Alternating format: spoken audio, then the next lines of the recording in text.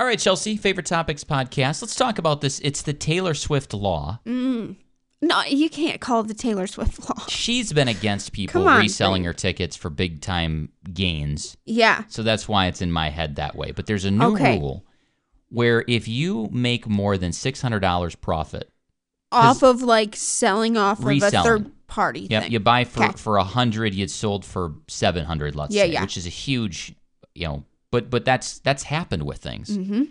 That if you're on, like, one of these ticket website buying places, you will have to fill out a W-9 to get a 1099 so the government could get a little bit of this tax. Because you said it was billions. Over decades. Over decades that wasn't getting taxed. Right.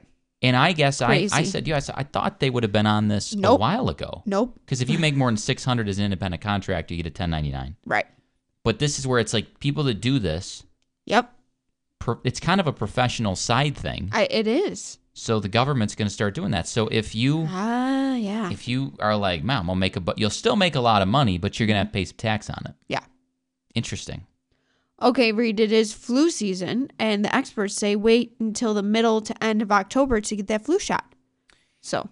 Yeah, because that's when it's going to be at its peak. You'll have 2 weeks later, you'll be ready for it to rock, and it should carry you through flu season. Yeah, and they say eat a lot of bell peppers.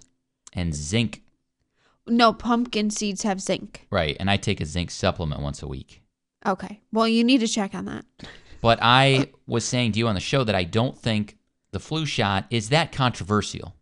Like the COVID thing is. I don't think so. Is it? Not everybody gets one, but I just don't think it's as controversial.